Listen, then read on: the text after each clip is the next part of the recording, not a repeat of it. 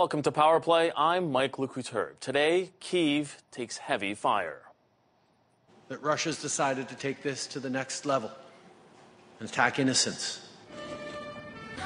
It has been a deadly weekend as Russia's attacks intensified. Now Ukraine's president is appealing to the G7, calling on leaders to bolster his military's air defenses and to put a price cap on Russian oil and gas. Is the world heeding those calls? Ukraine's ambassador to Canada joins us in moments. And line change at Hockey Canada. It's a good step, and I don't think it's a day of celebration because I think we're at a critical juncture right now within the game of hockey in our country. The CEO and entire board resigned amid growing pressure. But who will step up? And will this be the meaningful change so many have been calling for? MPs are ready to hop over the boards. Plus, a national inquiry into the convoy crackdown. Protesters, police officers, and politicians are expected to testify. We'll look ahead to the Emergencies Act inquiry. This is Power Play. Now let's get to the players.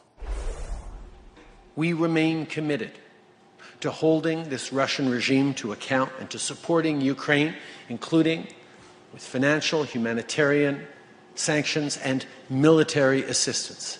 We will continue to support Ukraine and democracy against Putin's authoritarianism. Ukraine's president is calling for tougher sanctions on Russia and for G7 member countries to back a hard cap on Russian oil and gas exports. Following a meeting with leaders today, Volodymyr Zelensky said on social media that there needs to be, quote, zero profit for the terrorist state. Zelensky also renewed his call for enough air defense capabilities to stop Russia. On the ground in Ukraine, officials reported more airstrikes today. It comes after widespread attacks across the country yesterday, including in the capital, Kyiv. Russian missiles killed at least 19 people and wounded dozens. Busy intersections, parks, and tourist sites were targeted, knocking out power across much of the country. And today in Poland, Defense Minister Anita Anand committed to more members of our military to train Ukrainian forces. In the coming weeks, Canada will deploy approximately 40 combat engineers to Poland to help Polish forces train Ukrainian sappers on engineer reconnaissance, explosives, mining, and demining. Minister Anand also denounced the recent attacks as a brutal war crime. So what's at risk if Putin closes in on the capital, and are allies meeting Zelensky's call to action? Let's find out. Joining me now is Ukraine's ambassador to Canada, Yulia Kovaliv. Welcome, Ambassador. Thanks so much for being here. I wanted to ask you first, we've all seen the images, but really it doesn't do it justice. What is happening on the ground right now? How bad is this? So actually, when I was driving here for the interview, and thank you for inviting, a lot of people in Kyiv were staying without electricity. So the families with small children was not able even to prepare the food, because as today our Minister of Energy said that almost 30% of the energy infrastructure was hit within the last 2 days by the missile attacks.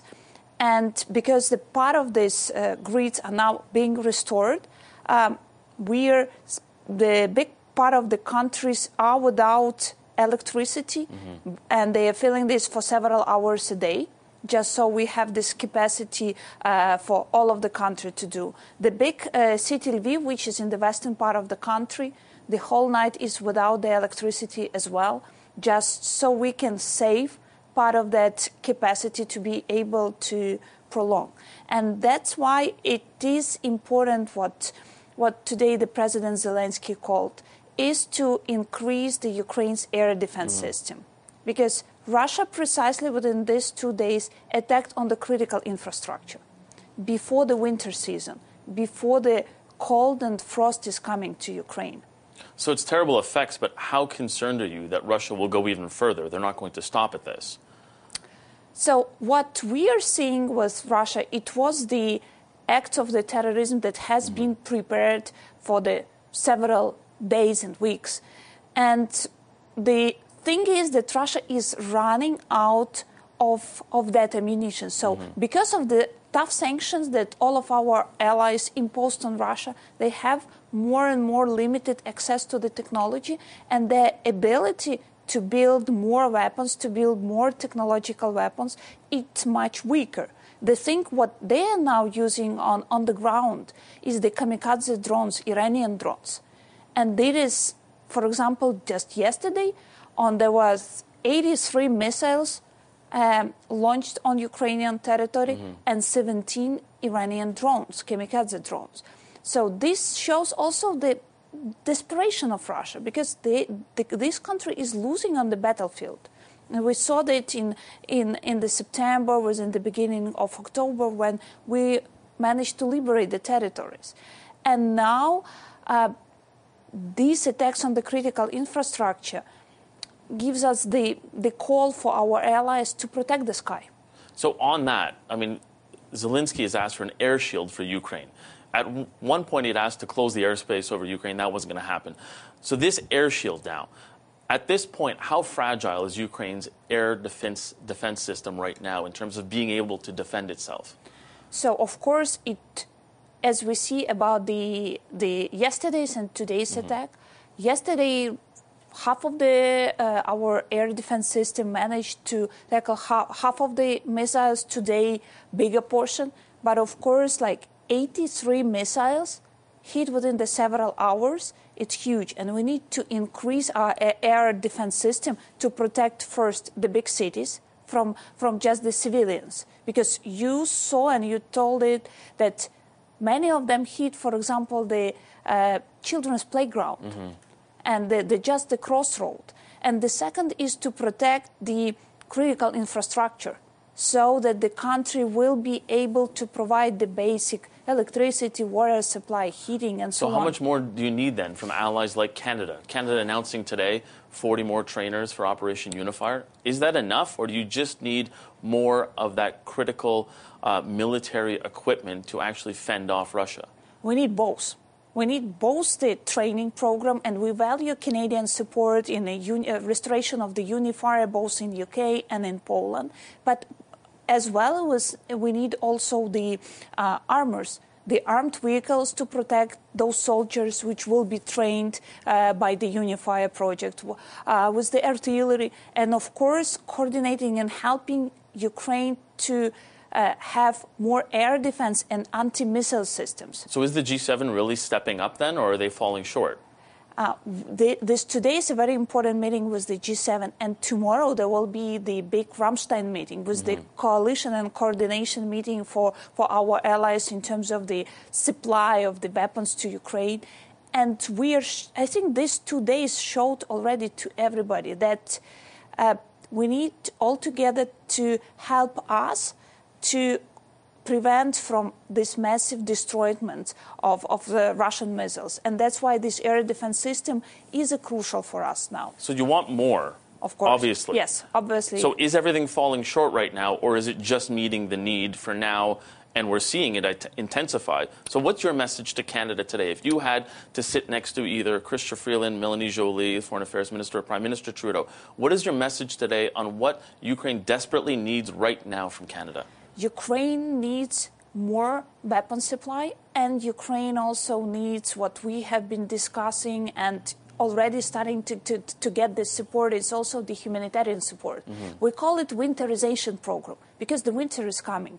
And there are many of the communities where the apartment buildings are totally destroyed, where there is no heating, no water supply. And winters in Ukraine are snowy and frosty. So to help our communities to prepare for the winter season, that is also another important thing where we value the support and the commitment of Canadian government to help us. Yeah. Ambassador, that's all the time we have. I really appreciate you being here. Thank you so much for that. Thank you. Canada's ambassador to Ukraine's ambassador to Canada, Yulia Kovalev. Coming up, Hockey Canada cleans house with the CEO and entire board now stepping down. How does the government want to move forward with their investigation into Hockey Canada's handling of sexual abuse claims? Our panel of MPs will weigh in next. Power Play is taking a timeout. Stay with us.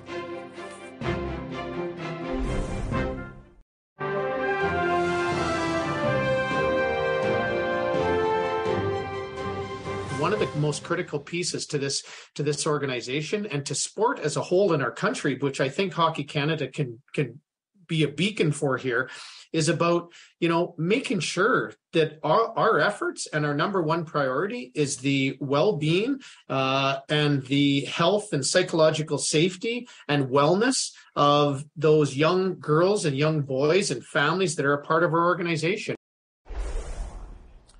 After months of criticism and a week of condemnation from politicians, sponsors, players, and families, Hockey Canada's board and its CEO have been iced.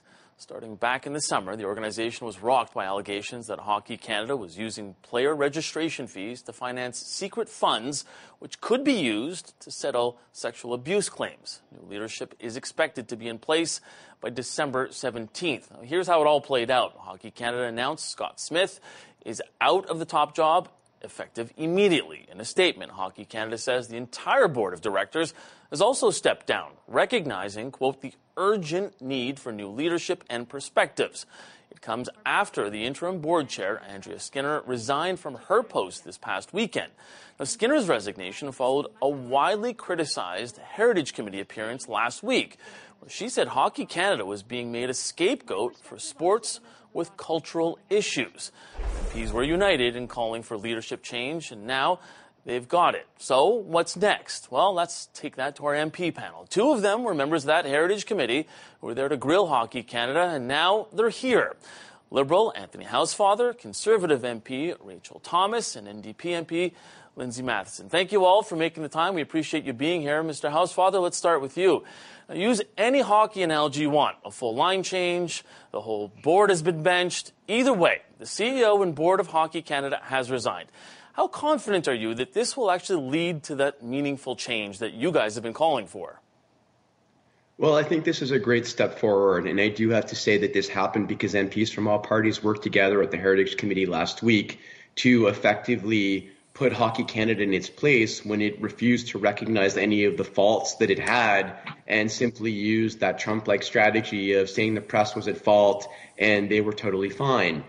So I think this is a great announcement. Scott Smith leaving is incredibly important as a signal, but we need to know who is going to be on the interim management committee. For example, it's a great announcement, but if the interim management committee is formed of executives that surrounded Scott Smith at Hockey Canada and were the same people that worked with him to settle this 2018 claim, then it's not quite as good an announcement. Also, we need to make sure that we know that a new, diverse, athlete-centric board of directors is going to be appointed in December or elected in December. And until we know the identity of the new board and we know that they will be pushing for women to be present, knowing that they're going to be pushing for the athletes, we have to keep on top of this. And I think that's what Rachel and I and our committee are going to do. So let's go to Ms. Thomas. I mean, some have said the organization was like an old boys club. There's a lot of people in hockey, but it's actually kind of a small community. So how do we make sure that the new board isn't cut from that same old cloth? Mm-hmm. Well, I think Anthony's hit on some really key notes here.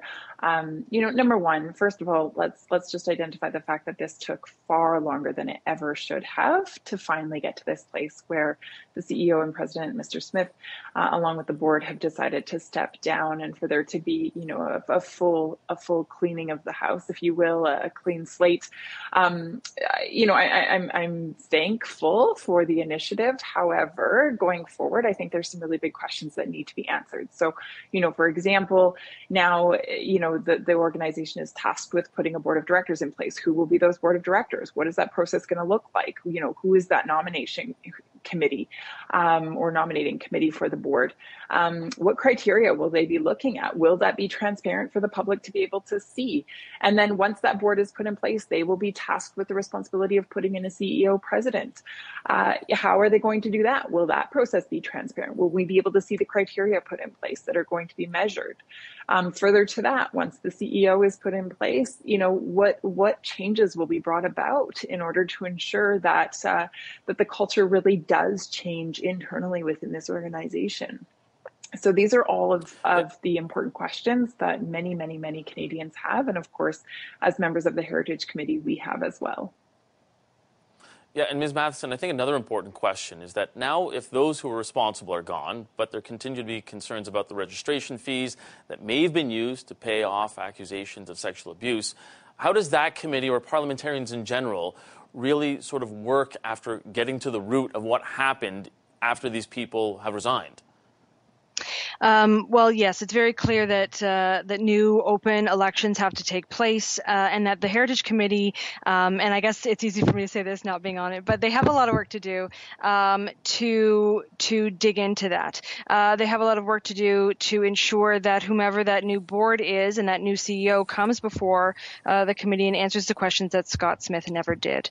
They have to provide that accountability, that transparency to parents, but also to taxpayers. And I think that it's also a key point that the Heritage Committee has to look into is how this occurred for so long. Ultimately, the government allowed for some of these funds to be used in an inappropriate way, and so there has to be new accountability measures. There have to be investigations into that, and there has to be more oversight, clearly, which is why my colleague who sits on the Heritage Committee, Peter Julian, is asking for Sports Canada to conduct a thorough audit of Hockey Canada's finances since back into 2016. So all of that has to happen, and there has to be that thorough reckoning. Yeah, and Mr. Housefather, when you talk about sort of following the money, I mean, at this point, the money, the federal funding has been cut off. So what conditions do you want to see before any kind of federal funding is restored to Hockey Canada? Well, I think we need to get the documents that we're missing. We need to see the Cromwell report. What are the recommendations that Justice Cromwell is going to make? We have to understand how Hockey Canada is going to put them in place, and we have to understand also whether or not they're satisfactory recommendations. And we need to get the answers that we were missing from Mr. Smith and so far from Ms. Skinner and Mr. Brendamore, namely, why were parents not told about these funds? Why were these cases hidden away and settled in these very strange ways, with lots of money being thrown at the problem to hide the victims from the world and not let them talk? We need to really understand that the culture has changed. We need to understand that people are in place who have a commitment to change this culture. And again, we have women's world championship teams. We have people like Mr. Kennedy. We have great people across Canada that can come in and take these positions and can come in and advise. We just need to make sure this happens.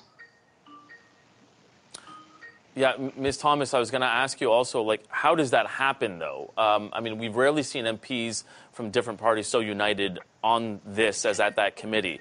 So are you all united on the path forward here and how we choose this new board for Hockey Canada? Well, I think first of all, we have to understand, kind of the journey that we've taken so far. And so really what initiated this study at the Heritage Committee was, this question around public dollars, taxpayer dollars. How were they being used? Was Hockey Canada using them in order to, perpetuate this culture of cover up and secrecy? And so that's where this all started.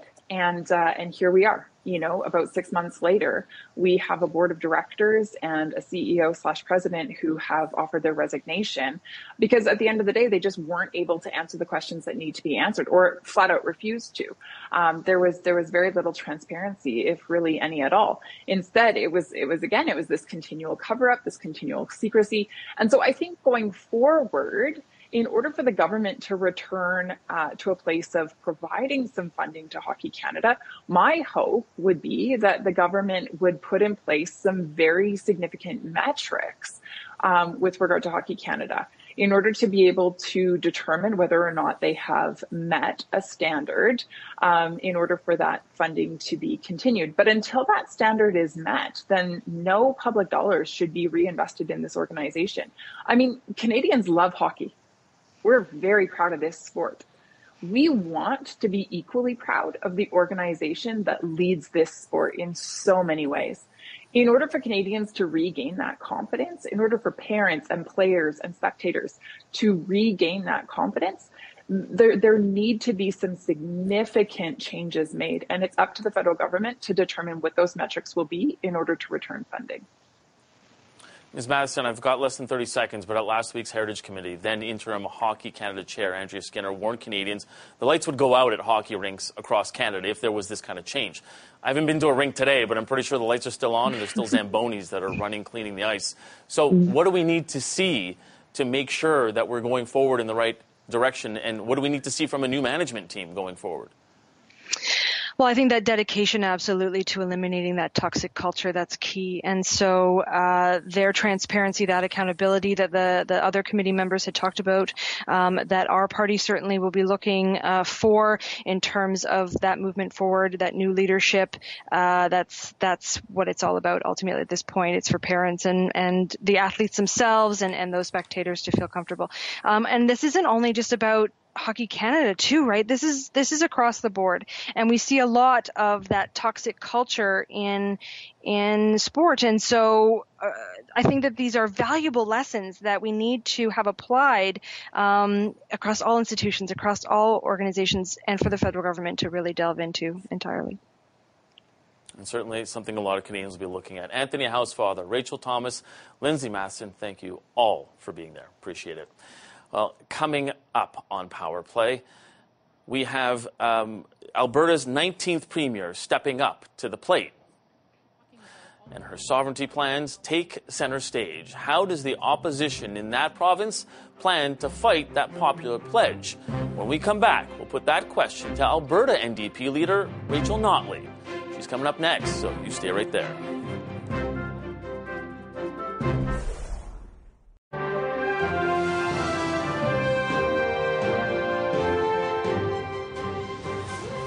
I have said that when things get decided by the Supreme Court, that we will abide by the decision of the Supreme Court. But you bet, we're up until that point, we are vigorously going to defend every area of our constitutional jurisdiction. Welcome back. A new leader takes the helm in Alberta. United Conservative Party leader Danielle Smith was sworn in as Premier earlier today, but her signature campaign policy promise seems like it's under revision. It's called the Alberta Sovereignty Act, and if it becomes law, it could give the legislature the right to refuse provincial or federal laws that violate Alberta's jurisdictional rights. It has sparked backlash across party lines, including from former Premier Jason Kenney. Now, her team says the act would respect Supreme Court decisions, but says it will still shake up the way Alberta engages with Ottawa. But Premier Smith has the mandate from the UCP, however, not really from the people of Alberta just yet. She hasn't gone to the polls. So should the Alberta Sovereignty Act be the top priority? Let's find out. Joining me right now is the Alberta NDP leader, Rachel Notley. Welcome, Ms. Notley. Thank you so much for making the time today. I want to dig right into this Alberta Sovereignty Act. It's the key promise from Premier Smith. Her transition advisor says the act will support the Supreme Court, and we know the act isn't drafted just yet. But would the NDP support a revised version of this act? We wouldn't for a couple of reasons. First of all, let's go back to where we were. The sort of reframing of the act by her one of her chief advisors is rather a bizarre turn of events that we've seen just over the weekend. It contradicts exactly what she has said all throughout her campaign, and also what he's written in papers on the matter. So the chaos and the conflict that is created by this act still exists because no one now understands what they mean. And quite honestly, I would argue that the threat that is there and the different interpretations that happen on a day-by-day basis is the exact kind of uncertainty that is going to chase investors away. If the Premier and one of her most senior advisors can't get their story straight on what the act is designed to do, how in heaven's name can investors thinking about contributing to Alberta's economic growth feel confident that they're looking at a province that respects and understands the rule of law? So what does it say to you that has happened behind closed doors between her election and then this weekend when things seemingly changed? Well, it says to me that they are very chaotic, that they don't understand the issues that they're talking about very well, or conversely, that they were deeply deeply cynical and very intentionally lied to the 40,000 or so Albertans who voted for Ms. Smith in her leadership. Now, I would never suggest that those Albertans represent the mainstream of the province, but they are the people upon whom she's relying for the position she currently holds. And it just means that there will be even more conflict and internal uncertainty and chaos within the UCP, and none of it bodes well for the kind of stability that Albertans need to see when it comes to working on the affordability crisis, fixing our healthcare, and ensuring that we have the kind of economic growth that will create sustainable long-term jobs for the future. She also suggested today, Ms. Smith did, that Alberta would go back to the Supreme Court over things like the carbon tax ruling. So should Alberta really be in the business of relitigating Supreme Court rulings right now? Well, normally when the Supreme Court of Canada makes a decision, they kind of stick with the decision. And if she wants, she can go make an application for it to be reheard. But I think it really is just another empty promise designed to keep her supporters at bay while she tries to keep them on side between now and the election. At the end of the day, I suspect it will not prove to be particularly fruitful for anybody, and it will just be more money spent on lawyers to lose again. Premier Smith also spoke about Alberta's Chief Medical Officer of Health, Dr. Deena Hinshaw. She said that she will seek new public health advice. What's your reaction to that? Well, some time ago during COVID, because of the clear demonstration of the high level of political influence between the UCP cabinet and the Chief Medical Officer of Health, we had called for our government to establish an independent science panel that transparently considered and made recommendations so that Albertans could hold the government accountable for when they made politicized decisions that interfered with the best scientific evidence that we had at our disposal. The same call is very much in place now, given some of the really, again, bizarre opinions that Danielle Smith has had around healthcare issues and COVID and cures for COVID and all that kind of stuff. The last thing I would want is for her to select the person who would be giving advice. If she's concerned about management of the healthcare system during COVID, she should look to her own caucus, who engaged in an incredible amount of political interference, such that Alberta had the worst record in COVID management in the country at various times during that pandemic. But anyway, the answer is an objective, transparent expert panel who Albertans can have some faith in. Ms. Notley, I've got 20 seconds or less here, so it's a really quick question. She's going to be running in a by-election, Ms. Smith will be. Typically, there's a bit of a leader's courtesy among other parties. Will the NDP be running a candidate against her? We absolutely will be. That particular courtesy has never been used in Alberta. My father never. You didn't want to be the first? That. Did I? No.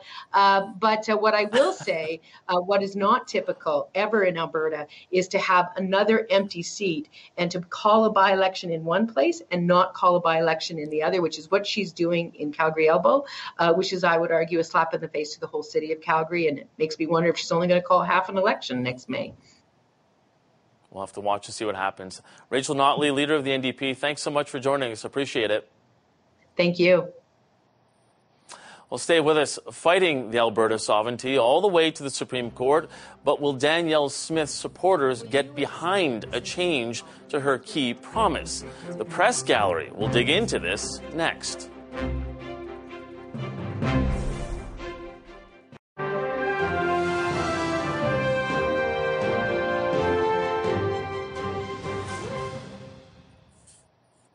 Welcome back. Alberta sovereignty that will respect the Supreme Court. It's an amendment to Premier Danielle Smith's popular policy promise during the United Conservative Party leadership race.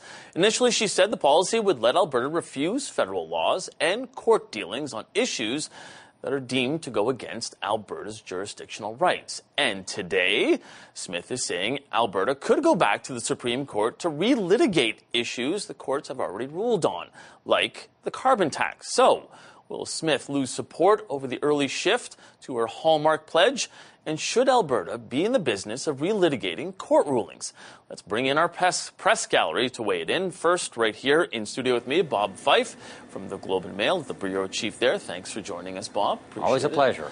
Fatima Said, who is a reporter with the Narwhal, and our special guest, from Canada's National Observer, lead columnist Max Fawcett. Thank you all for being here. Max, let's start with you. I want your reaction to her change on the Alberta Sovereignty Act. Well, I think a lot of people saw this coming just because of the flagrantly unconstitutional nature of the legislation that she was proposing. But, you know, Rick Bell, who's a very popular columnist and journalist out here in Alberta, suggested that she's already basically making the same mistakes that Jason Kenney made around making promises and then not living up to them. And I do think she's going to find herself stuck between a rock and a hard place in terms of the expectations that she raised during the leadership campaign and the reality of governing, which requires you to actually understand and adhere to the Constitution. And I think we're sort of seeing the tension play out right now. So, Bob, what does this do to her support so early on, though? Well, she's definitely backtracking on this. You could clearly saying that all decisions, she'll respect the decisions of the Supreme Court. But this kind of reminds me of a bit of the playbook of Stephen Harper. He would do some of these law and order stuff, and even though the Justice Department told him this is not going to withstand a constitutional challenge or a court challenge, you're going to get thrown out.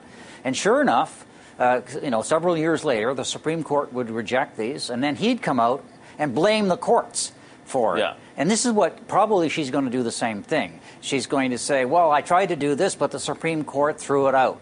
So in a way, it's a Stephen Harper playbook which throws red meat to the base, even though in reality, none of this is ever going to become law. I mean, it's not going to happen because the courts are going to throw it out. And she herself is admitting this, that she will respect the views of the Supreme Court. So, Fatima, do you think that this is the strategic decision as well? Are you on the same page as Bob here? I mean, look, there's a dangerous playbook that is unfolding in Canadian politics right now where if a provincial leader doesn't like something, they yell Supreme Court. And that's deeply troubling and concerning because you can't do that. I've yet to hear from the new premier on what grounds she would challenge the carbon tax, what new legal arguments she has that would, contest what the Supreme Court has already unequivocally declared in a very frank and damning decision about federal jurisdiction over climate policy. Without those details, I can only, conclude that she is doing the same thing that all politicians do, which is overpromise and underdeliver. They don't have a climate plan. They don't have a plan to address issues of greenhouse gas emissions or, how to monetize that or how to make revenue for that. There are concrete conversations we can have about a provincial carbon pricing system in Alberta that could help Albertans, but that's not the conversation we're having. But Max, Danielle Smith has said on these programs on our network here, basically, that look, if there's new information, well, then of course we can bring it back to the Supreme Court. Does she have a leg to stand on there, or is it just, again, like Bob was suggesting, just hanging some red meat out there for her base?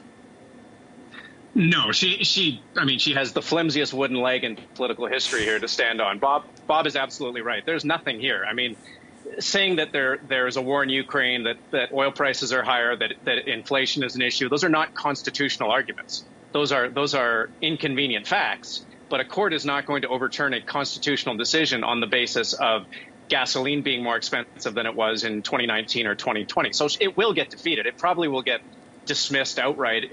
And I think Bob is absolutely right. She will simply take that back to her voters, back to the base, and say, look, they've done it to us again. It's Central Canada and these elite judges who are putting one over on Alberta, and she'll use it to whip people up again. And unfortunately, that might work here. That is a play that seems to do pretty well until it doesn't, as Jason Kenney learned. But I think she's playing with fire, though, as Fatima said. Like the Chamber of Commerce in Calgary has already come out and said that they don't need this issue relitigated, that this uncertainty is bad for business, it's bad for investment, it's bad for the province. but it may not be bad for her political fortunes. And I think that's kind of all she cares about right now. But Bob, a pivot on day one. I mean, how bad of a look is that for a leader, or does she just not care because she thinks that nobody's actually paying attention in that way? I do think that what Max hit on is the business community is very unsettled about the relitigation of issues like the carbon tax. They want stability from the Alberta government because the economy is finally picking itself up in Alberta. What they do not need is somebody wanting to have constitutional wars with Ottawa that is going to discourage investment in Alberta. At this particular time, that's not what they need. They've just gone through hell for 2.5 years. They don't need this kind of infighting between Ottawa and the federal government. And it sounds to me like she's trying to dampen that down a bit and move on to other issues, primarily healthcare, which is a major issue all provinces are dealing with. So, Fatima, was it simply the issue of I'm going to do this so that I can get elected within the UCP, and then I'll pivot away from it, and then try and pivot away from it because they've got an election coming up in May? It's playing victim, right? It's, what can I say that will tap into the emotional consciousness and psyche of the province in the times that we're in without thinking about what is good for the province and what is effective and what will actually help Albertans and the rest of the country. It's a slippery slope, right? You start by challenging the Constitution, and then you go where, right? Where do you go from that when you lose time and time again? At some point, you have to be a leader, step up and say, listen, it's not working, here's what we're going to do instead. And that's the kind of rhetoric we don't see right now. So, Max, just before we let you go, what does she do between now and the election to sort of get back on solid footing? I think she tries to channel Pierre Poilievre's message as much as possible about cost of living, about inflation, about healthcare. She needs to get as far away from this Sovereignty Act stuff as she possibly can. I think the challenge is that the media here and certainly the NDP are not going to let her do it. This is a major risk to the province and its prosperity. And Fatima talked about a slippery slope. All you have to do is look at BC and the prospect of Anjali Appadurai becoming the next premier of BC. She could use the exact same toolbox that Danielle Smith is proposing here to stop TMX. So she is introducing a huge element of uncertainty into an issue and into a file that doesn't need it for this province. And I think the more she tries to run away from it, the more, certainly the official opposition is going to try to pull her back. Max Fawcett from the National Observer, thanks so much for joining us. Sticking around for the next round, though, is Fatima and Bob. We'll have you guys coming right back up. But coming up, the Commission looking into the government's invocation of the Emergencies Act will start their public hearings this week. On the list of anticipated witnesses, Prime Minister Justin Trudeau. Will he appear before the Commission? Our press gallery will be digging into that one. Stay with us. Power Play continues.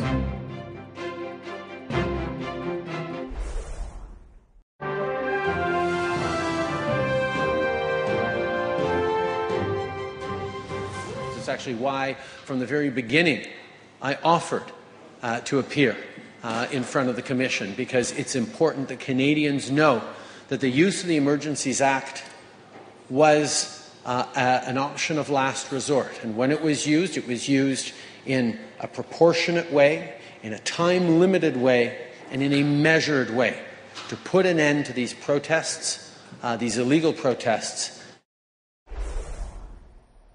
Almost 8 months after the federal government invoked the Emergencies Act to end the Freedom Convoy protests, the Commission looking into it will begin its public hearings this week. Today, the Commission unveiled their list of anticipated witnesses. Stick with us. It's a long one, folks. It includes the Prime Minister, Justin Trudeau, members of his cabinet, like Deputy Prime Minister Chrystia Freeland, Public Safety Minister Marco Mendicino, and Justice Minister David Lametti. Now, how about some mayors?